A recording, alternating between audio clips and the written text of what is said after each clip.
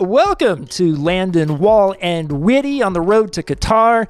I'm Grant Wall. Thanks so much for joining me. We've got reaction from Landon Donovan, Chris Whittingham, and me to the U.S. men's national team's 2-0 loss at Canada on World Cup qualifying match day 10. Landon is back home in San Diego. Witty is in South Florida.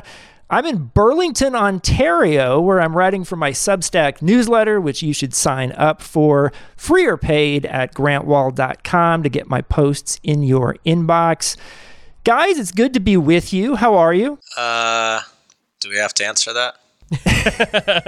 Grant, I'm honestly, for me, the silver lining of the day was that you were able to get into Canada. When last I spoke to you, you were concerned about your ability to travel and be at the game. You promised your fine Substack subscribers you'd be at every game, and thus far you have delivered. Congratulations on getting into Canada and covering this game. Yeah, really glad I got to see that. 90% of Life Boys is showing up. Remember that. And so I did show up for this game, but it's the second U.S. loss in qualifying. It leaves them in second place, 4 points now behind Canada, tied with Mexico, but better on goal difference. Mexico dropping points at home in the Azteca to Costa Rica in a 0-0 draw. But the kind of worrying aspect is that Panama did win. And so now the U.S. is just 1 point ahead of that fourth place Panama spot, which is, as of right now, that's the playoff spot that the U.S. does not want to be in. You want to finish in the top three and get the automatic World Cup bid. And this was a game where Canada gets the early goal and the U.S. has a ton of possession, not that many great chances, and then pushes forward. And right at the end, Canada gets the second on the break. Landon, initial thoughts? I have a lot of thoughts. So we can start with the game. It was almost exactly what I would have expected it to look like. Now, you're not expecting to give up a goal after 7 minutes, hopefully. And that absolutely changed the complexion of the game. It allowed Canada to do exactly what they wanted. But my biggest takeaway, every time they cut to Herdman on the sideline, it was be harder, be aggressive, get stuck in. This was not about soccer today. Canada came into this game saying this is not about soccer. They played on turf, on a small field for a reason.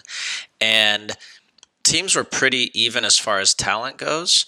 But Canada just, honestly, I hate to say it, they just seemed like they wanted it more.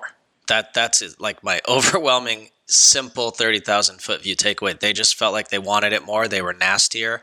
The ref didn't help in that he let a lot go on, but that played into Canada's hands, and you have to give them credit. They deserve to win. And when you watch the games, which I've covered a lot of Mexican football the last couple of years, the matches refereed by Cesar Arturo Ramos look like that. Like they're very loose. There's a lot of heavy challenges. There's a lot of play on. And I mean, there were several situations where, I mean, you're watching on television, you're going, that's at least a foul, isn't it? Like there was a couple of yellow card offenses that weren't given as fouls. And you're right, Landon, that helped play right into Canada's hands. And, you know, we should say before we break down every minute detail of the U.S. performance, what a significant moment it is for Canada to get a win against the U.S. It feels like the kind of closing of the loop where it begins with their win against the U.S. in the Nations League, and it closes with being top of the qualifying region by several points. They look almost certain to go to the World Cup now, and it's an incredible story for them. But from a U.S. standpoint,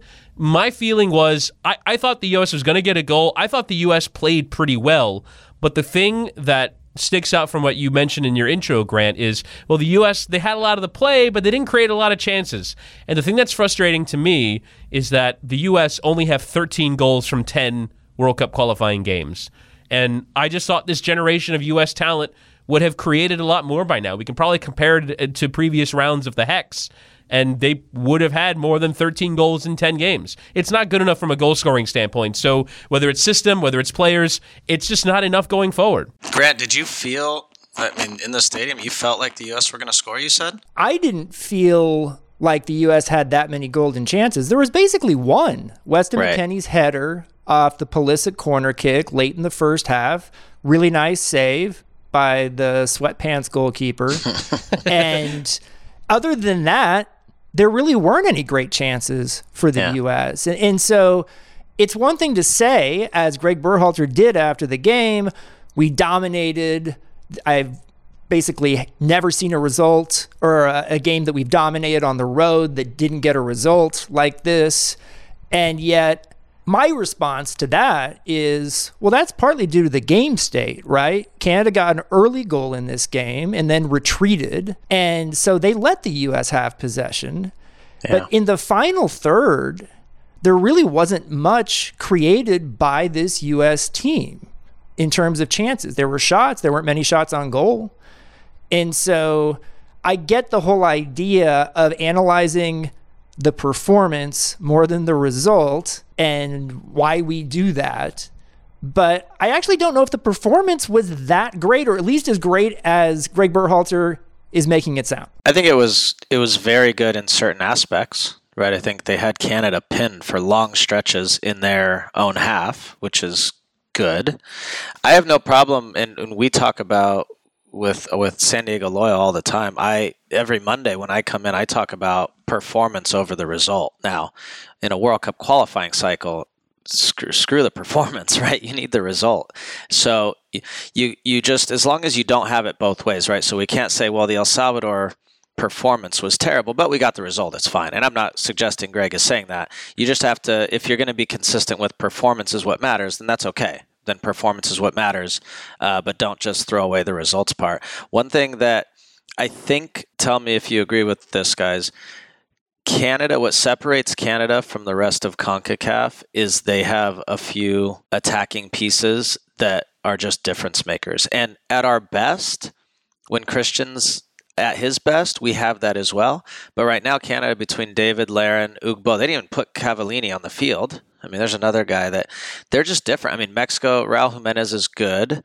Costa Rica, no. Honduras, no. El Salvador, no. Jamaica with Michael Antonio can pull off a play here and there, but they just have guys up front that can make special plays, and that's what's separating them. And they're without a couple as well. When you look at, without Tejan Buchanan, without Alphonso Davies, even Eusakio, sure. He's not a great attacking player, but he helps them in build up. And the thing that's disappointing, the reason why I'm disappointed overall in the U.S. attack, even though again I like certain aspects of the performance, is Brendan Aaronson's out there, and we get all excited. Oh, Leeds are bidding $27 million for Brendan Aaronson. That's incredible, and yet I don't think he made a difference on the game. And I don't think that a lot of the guys that played today, that they turned to. I actually thought the biggest difference maker came off the bench was Paul Arriola, who's a player that a lot of the fans don't really like very much or don't want to see play very much. But is it Gio Reyna that's got to come back and add that attacking difference maker? Did one of these strikers got to come through? Because I didn't see in moments where, all right, the U.S. is in good position that they could take advantage of the situations they were in. I don't know how the U.S. is going to score goals, which for me, and I just ran the numbers. So in this qualifying cycle, they're on 13 goals. In 2018, when they didn't qualify, they're on 17 goals after 10 games.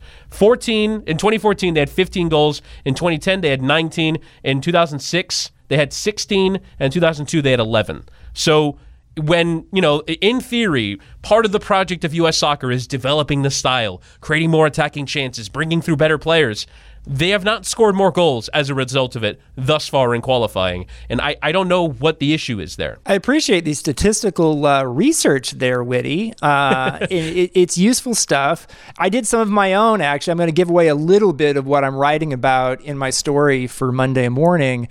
But you remember back in October when Ricardo Pepi scored twice against Jamaica, and he at that point only played 2 games for the U.S., and he had 3 goals?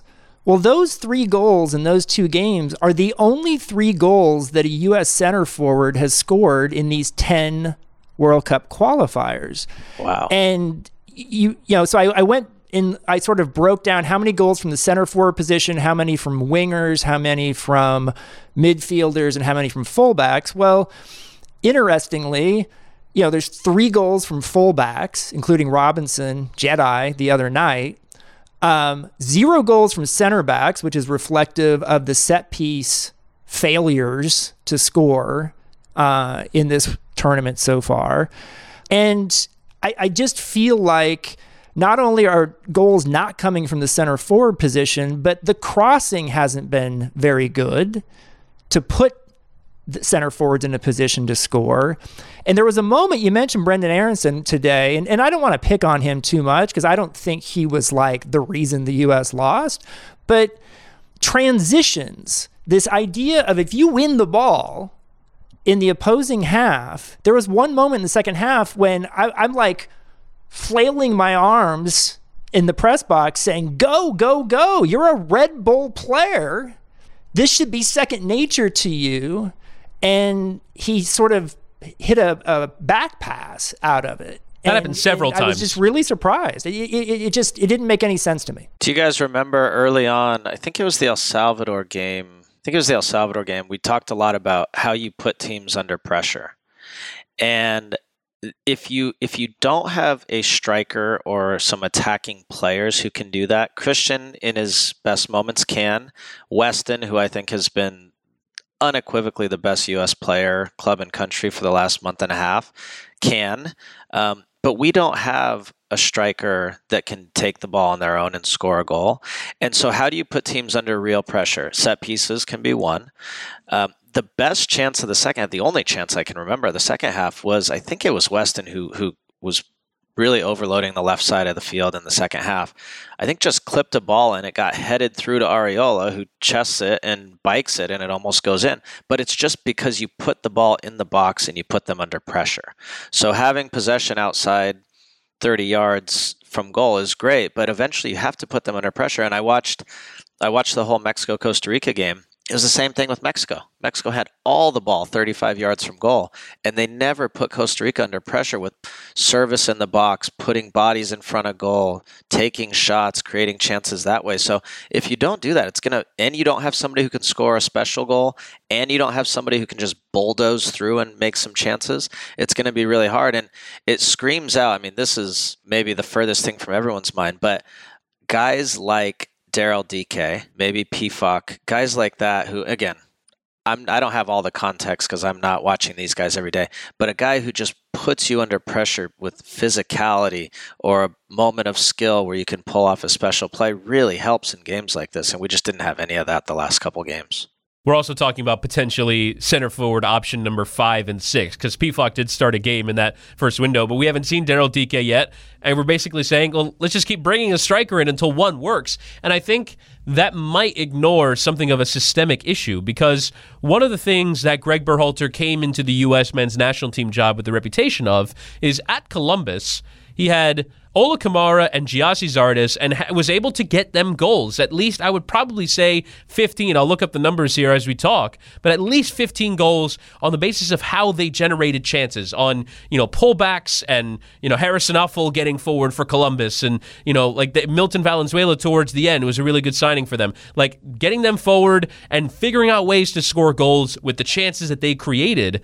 And it's just a bit turgid right now. And you're right, Landon. I think we should, kind of stop here and mention Weston McKennie's tremendous play because, there's a couple moments on the touchline where he's kind of got a balance. He's drawing two defenders, works his way around him, gets the header.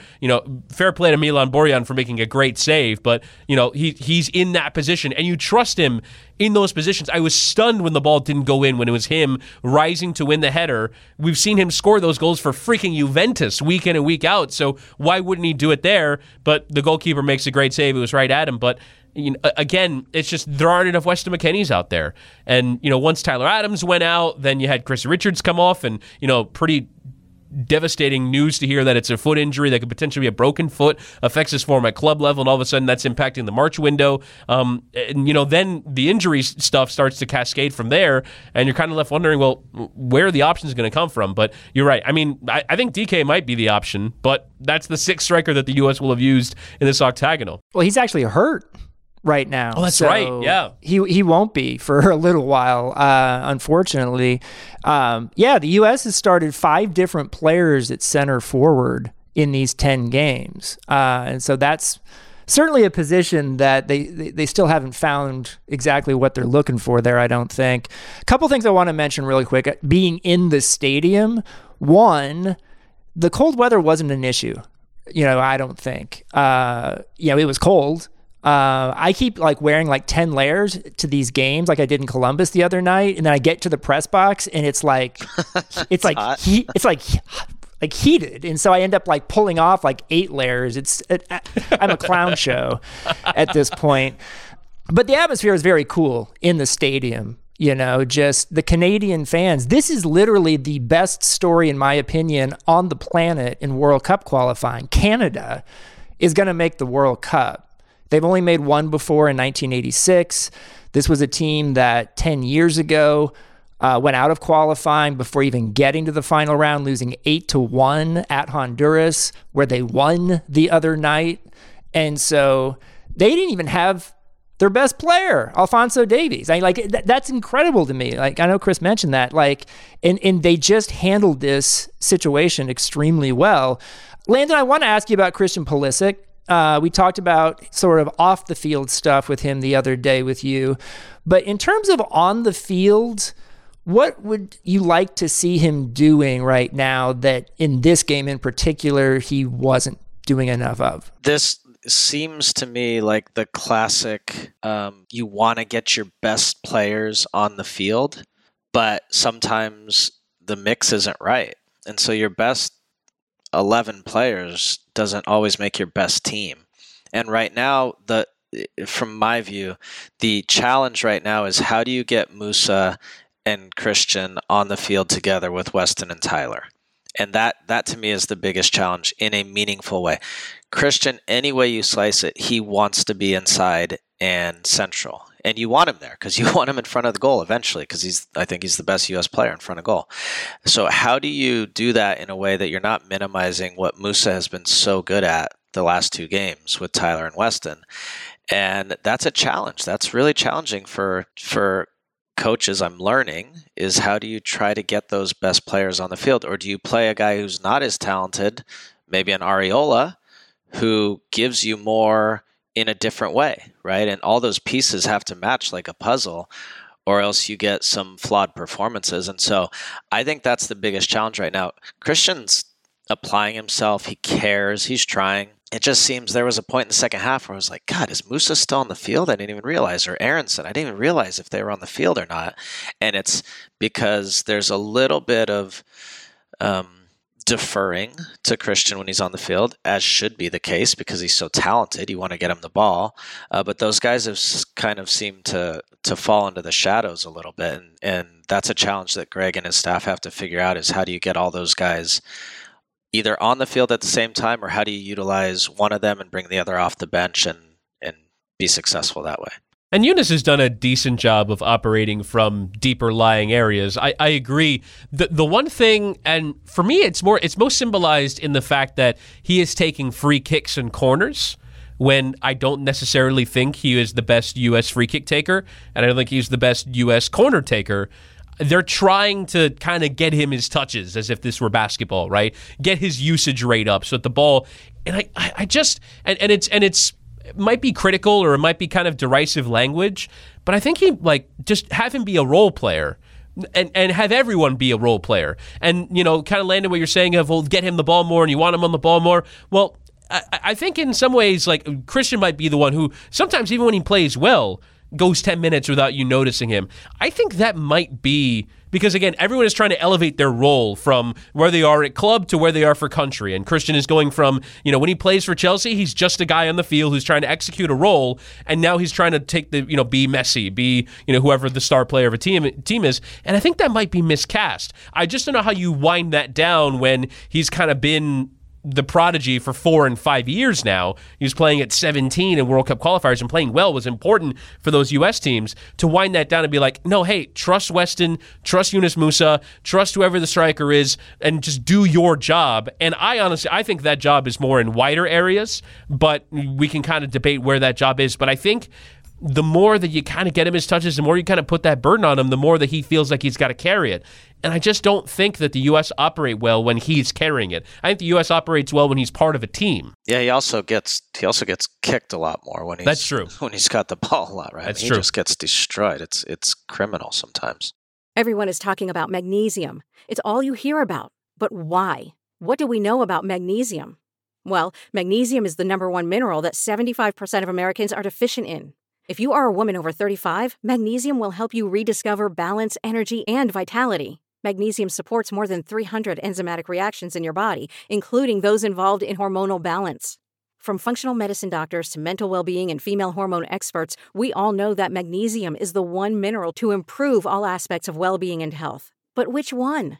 Magnesium Breakthrough from Bioptimizers, the trusted choice recommended by leading experts with 7 best-absorbed forms of magnesium to ensure your body receives the support it needs for overall well-being. Go to bioptimizers.com/balance today and use code BALANCE10 for 10% off. Support your journey to wellness at bioptimizers.com/balance.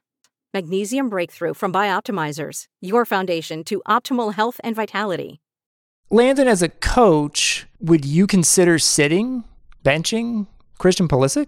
You have to have all the context, right? And I always use that word, but it's so relevant because Greg and the staff are having conversations with him and others throughout the week.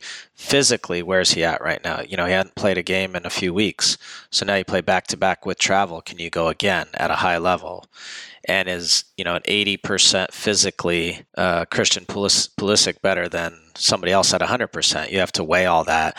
And then just emotionally where he's at too, mentally where he's at, you have to gauge all that. So, of course, you consider everything.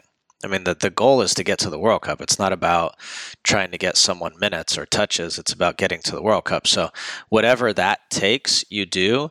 But there's obviously a lot of nuance in how you do that and how you phrase that. I mean, there was a time I remember very vividly, Bob Bradley, I know he sat me because I remember being on the bench, but I think Clint too. I think we were both on the bench for one game for different reasons, but I wasn't playing well, and it was, he just had to make the move, and I think it was in a Gold Cup, and he just said this, sorry, this is the decision, and it was a good wake-up call. And it's sometimes that helps a player too to take some pressure off too, right? I mean, Honduras. As we move ahead and think big picture, if you can't beat Honduras at home, we do not deserve to go to a World Cup. That's not to put pressure on the team. Right? It's just that's the reality. Everybody has beaten Honduras everywhere. So if you can't beat them at home, you shouldn't be going to a World Cup. So maybe it's a chance to just bring him in late in the game when Honduras are tired after a 3-game week and give him a chance to score a goal and get some confidence again. Chris, where are you on how fans should be looking at things right now? Because I'm on Twitter. There's certainly a section of the fan base that is extremely angry, like fire Greg and all that stuff after a loss like today. And, this game is a big deal, right? Even a bigger deal on Wednesday because the U.S. lost today. How concerned are you? How concerned should fans actually be? In some ways, I feel a little bit bad almost about like how patronizing I feel towards Canada, because I should be really upset at like how this rivalry is going to develop here, because Canada, I don't want to say it was a smash and grab because they got the goal early. It felt like an executed game plan as opposed to they just got a goal late or whatever. But Canada, we should treat them as legit won, and that I think is a little bit disrespectful. We lost to Canada? No, Canada's awesome. Like, they're a really good team that knows who they are and knows how they're going to win games. And actually, I think even if they get to the World Cup, have a better style against the top-level opposition that they will come up against. They're going to cause teams some problems if they execute their game plan in this way at the World Cup. But I think that portion of the fan base is always ready to pounce, particularly on Berhalter and some of the players that he picks. My feeling is what I've kind of been banging on about with this podcast is their inability to score goals. And I really thought that, not that this would be easier, but that they would be able to at least score goals, and they actually might have problems defensively. I thought today, other than Miles Robinson slipping in the 6th minute, which the whole sequence is bad, from Matt Turner's goal kick to Miles Robinson slipping, I thought the rest of the game they were good defensively. I specifically want to point out Serginho Dest's performance. I thought he was fantastic today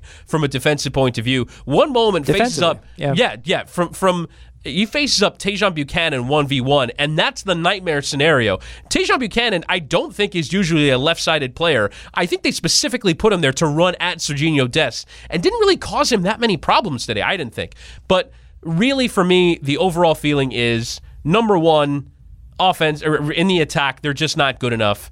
And number two, the striker situation. And I know this is kind of a very common U.S. thing, but my feeling is that Pepi should start. And you give him a go, and you trust him that he's going to work through whatever he's not working on right now. And I just don't think that Gyasi Zardes is of this level. And we saw this today. We saw him play in a previous away game, and you feel bad saying that about somebody. And I actually kind of came to appreciate him a little bit more when I saw him in person play for Columbus at Inter Miami. And I kind of get it. But I just don't think he's of this level. And I don't think that he should start a game for the U.S. And frankly, I don't think he should be in the U.S. squad. I think the U.S. have enough strikers where they can pick other players in that position. And you saw it today. What did he offer? I don't think he provided you very much. And fans get frustrated when you pick players that aren't difference makers, particularly in those spots. The point I would make here with that is I'm surprised that Pepi hasn't started either one of these games this window. And I'm also surprised that the guys who have started, Ferreira and Zardes, their teams didn't even make the playoffs in MLS. So these guys have not played club games in nearly 3 months. And I just have a very hard time believing that they are going, to bring more to the table from the start than Pepi will. And Pepi's been playing regularly over the last month, or at least to some extent for his club. He should be in better form. I don't get it. Yeah, I want to take a moment, a U.S. soccer appreciation moment here. We had a U.S. striker score 2 goals in the Premier League last weekend or 2 weekends ago, and he's not even on the roster. And that's not a knock. I'm not saying that should or shouldn't have happened. I'm just saying, think about how far we have come as a soccer country, that a guy that scored twice in the Premier League is not even on our World Cup qualifying roster. So that's pretty amazing. If he had scored that brace 10 days before the camp, he would have been called in, and he would have started. I think it would have been he would have started against El Salvador. I'm 100% certain of that. And he's playing for a real top team in Norwich, right, Grant? They play some beautiful stuff, don't they? Beautiful football. Can we let's dive into the big picture? I mean, I remember after not the previous window where the U.S. team we played twice, the one before that in Panama, we're starting to create separation with the other big three, Canada, us, and Mexico. And that has seemed to continue now. I didn't know if Panama could keep that up, but there's starting to be some real separation. And now Costa Rica they're at Jamaica on Wednesday. They're at Jamaica. So if they win that game, they really start to close the gap too. So we talk about games, and now you get to the point with 4 games left where you're trying to figure out where are you getting the points from, right? And for us, it's absolutely have to have 3 here. Then you get at Mexico. Yep. Home to Panama, who will very much be alive in any circumstance, and then at Costa Rica, who may still be alive as well. And so now it gets real tricky. So this game on Wednesday, I cannot stress how vital it is. And I expect that we will win the game and get 3 points. But there is, I think it's hard to come back if you don't win this game. A couple of things to think about. Honduras has been eliminated now from World Cup qualifying after losing at home to El Salvador. Honduras has yet to win a game. So not a lot to play for Honduras. The third game of the window, the Central American countries have really struggled with these 3-game windows, just with fitness and just being totally overloaded. And I do want to ask you, Landon, because we actually didn't end up addressing it in the last podcast, the temperature in St. Paul, Minnesota is predicted to be, during the game, 2 degrees. And that's not even getting into wind chills.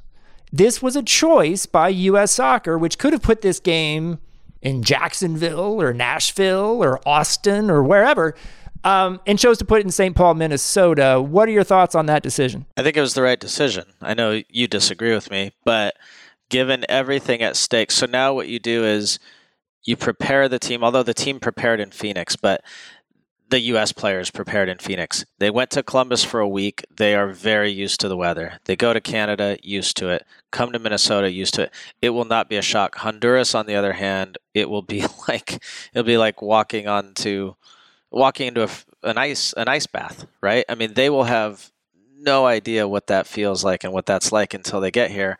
And the other piece that I think is crucial is the travel piece. And when you think about, look, the U.S. had Honduras the third game of a window when they played away in Honduras. And you remember the second half of that game.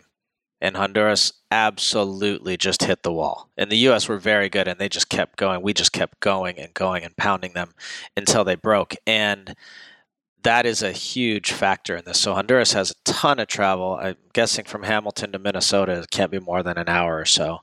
And that makes a big difference. So I think it's the right move, although playing on a nice big field in warm weather right now is probably pretty enticing to Greg and his staff against a tired Honduras team. But I still think that's a decision I probably would have made the same way. But the thing is that, so we're talking about all these factors that are going to be going against Honduras, where they have lost 2 in a row. They have yet to win. They're going through a bad situation. They actually didn't start with Alberth Elis and Romell Quioto today. They brought him on at halftime. I don't know what they're saving legs for, considering that they were eliminated from the World Cup today. But do you guys think that this is going to be easy on Wednesday? Because I can't foresee any U.S. game being easy. Like, I just don't. I don't have the confidence in them. Like, I kind of feel like it's going to be 0-0 after 60 minutes, and they'll have a counterattacking chance that Matt Turner is going to have to make a save or not, and then they can maybe go on from there and win. But I just don't. I don't think this is going to be easy. Well, it's not about it being easy for us. It's qualifying, and yes, Honduras are eliminated, so I think you get a slight let off there. But I don't know. There might be a bunch of Honduran fans who make their way to Minnesota, and they're proud. They are very proud. Not to mention, if they play a sort of second-tier group against the U.S., this is essentially a World Cup final for a lot of those players who want to be seen by MLS clubs or USL clubs, right, by playing against us. And so there could absolutely be a scenario where they throw out 8 or 9 new players, and it'll be a battle for us. That will not be easy. I will say this. I do think that, and this is extreme temperatures, right? So this isn't like 25 degrees, 30 degrees in Columbus the other night. Like wind chills well below 0, that's a completely different deal. And I do think that the more you muck up the conditions, there's less of a gap between the two teams. That's my personal feeling. The last 2 times these two teams played in World Cup qualifying in the U.S. won 6-0. I don't think this game will be 6-0.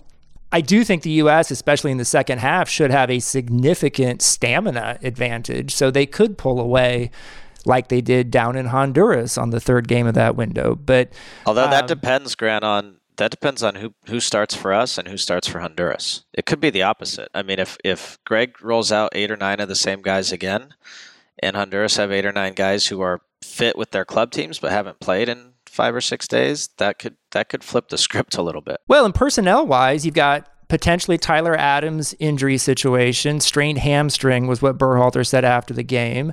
He said they didn't know about yet details on the foot situation of Chris Richards. And he also said that Walker Zimmerman, they were going to play, but he had a hamstring situation. So we'll see how many guys are going to actually be available, and if Berhalter will have to dip into his roster a little bit more than he has so far. Yeah, I mean, it could be Acosta in midfield with Mark McKenzie at center back, and that all of a sudden becomes a little bit of a different proposition. And yet I kind of wouldn't be surprised. I mean, maybe those guys with fresh legs are the play here, just to, get numbers on the field, and you can have some more of that attacking and going forward and playing more direct play.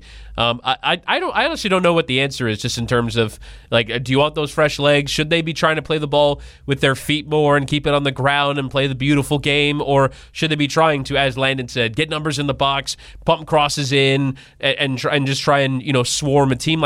I just don't know what the answer is going forward. But, I mean, those are big absences. I mean, no Zimmerman, no Richards, and no Tyler Adams, and all of a sudden, particularly your ability to put out fires when, if Honduras breaks, which is the only way that they can score goals is if they break on the counter, particularly with a player like Alberth Elis. You were going through, Landon, earlier, the list of attackers. I think Elis is one of those guys who, if you give him space on the counter, can take advantage and really make you pay. But, I mean, you don't I don't feel great. I don't feel great heading into Wednesday. Now maybe they win. Mexico beats Panama. You've got that 4-point gap restored. You head into the next window, basically saying if you beat Panama at home, you're automatically into the World Cup. And so it can flip just that quickly. But at the moment, it's just you're on a knife's edge, and that's not where you want it to be after 10 games. Panama's away, right? Now it's home in Orlando. Oh, I'm sorry. It's Mexico away, then Panama home. Yeah. Okay. Yeah. This is the point where you're starting to do the math now, and we'll have a much clearer picture on Wednesday. But you never want to leave this down to certainly not the last game, and ideally not the last two. And as we saw last time in Trinidad. Away at Costa Rica has been a house of horrors for the U.S., so you don't want anything out of that last day. I mean, I honestly think based off of like previous history, the U.S. might be more likely to get something out of Azteca than they are to get something at Costa Rica, which is ridiculous to say, but I think they can maybe sneak a point there. So I'm kind of looking at 7 points on the run in here. There's one last thing I want to ask Landon about. Clint Dempsey, Hall of Fame announced today. He will be going in as a first ballot Hall of Famer. What do you think about your old teammate? Fully deserved. Congrats to Hope Solo and Shannon Box as well. But you would have to be a moron not to have that guy as a first ballot Hall of Famer. One of the best I ever played with. Awesome. Well, guys, always good to talk to you, even after a U.S. loss. And we'll see if they can turn it around on Wednesday. Thanks for coming on the show, as always. Thanks, guys. Thanks, guys.